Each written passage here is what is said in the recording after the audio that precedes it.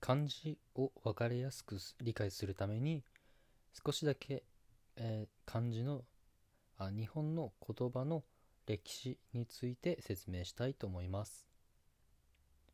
日本語にはひらがな、カタカナ、漢字の3種類があります。もともと日本に文字はなくて口語だけしかありませんでした。そこに中国から漢字が伝わってきました。漢字から日本人が使いやすくするために形を崩して簡単にしたものがひらがなで、漢字からパーツを抜き出して作ったのがカタカナになります。続いて漢字のあ続いて言葉の表現について説明します。漢字は意味を表しますが、ひらがなとカタカナは音を表します。山、例えば漢字の山というのはマウンテンを表します。あとはひらがな、あというひらがなはもちろんあという音を表しますね。カタカナのあもあという音を表します。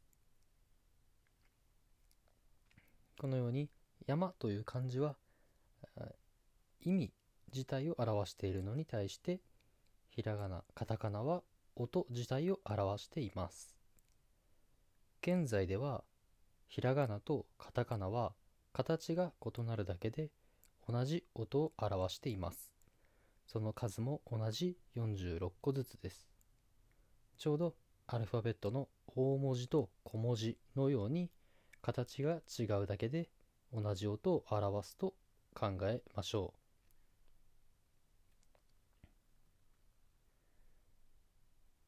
続いて漢字の2種類の読み方についてです。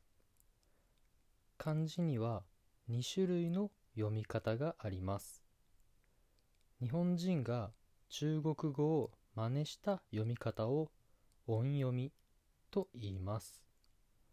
また、日本人がもともと口語で言っていた言葉を漢字に当てはめたのが訓読みと言います。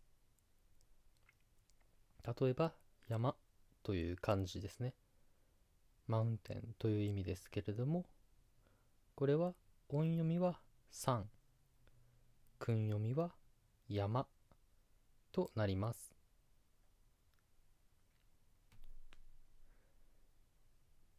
続いて送り仮名についてです。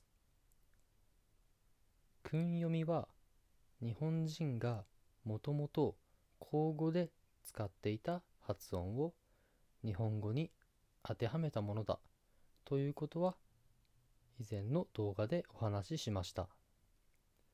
しかし日本語は後ろに組み合わせる文字によって形が変化するものがあります。例えばひらがなで書くと休むという言葉、これはレストを表しますが、これは後ろに組み合わせる文字によって休まとか休みなど語尾の音が変化します。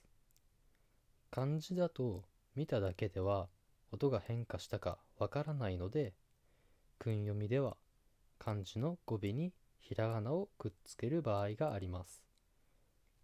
例えば、休むの場合は、休という漢字の後ろにひらがなでむと続けます。これなら、休ま、休みなど変化をすることが見てわかるからです。漢字のパーツは2種類あります。ただ、すべての漢字にこれが当てはまるというわけではありません。ただ、これがある場合があるので、これを理解すると知らない漢字に出会った時に便利だというものです。それは漢字には意味を表すパーツと音を表すパーツがあるということです。次でそれを確認しましょう。意味を表すパーツ。意味を表すパーツを覚えれば意味を想像しやすくなります。例えば人弁。これは人を表すパーツです。人弁は人を表すパーツです。だから体、休む、中、住む、これらに使われていると、すべてこれらは人に関係する漢字ですね。なのでそのような推測ができます。音を表すパーツ。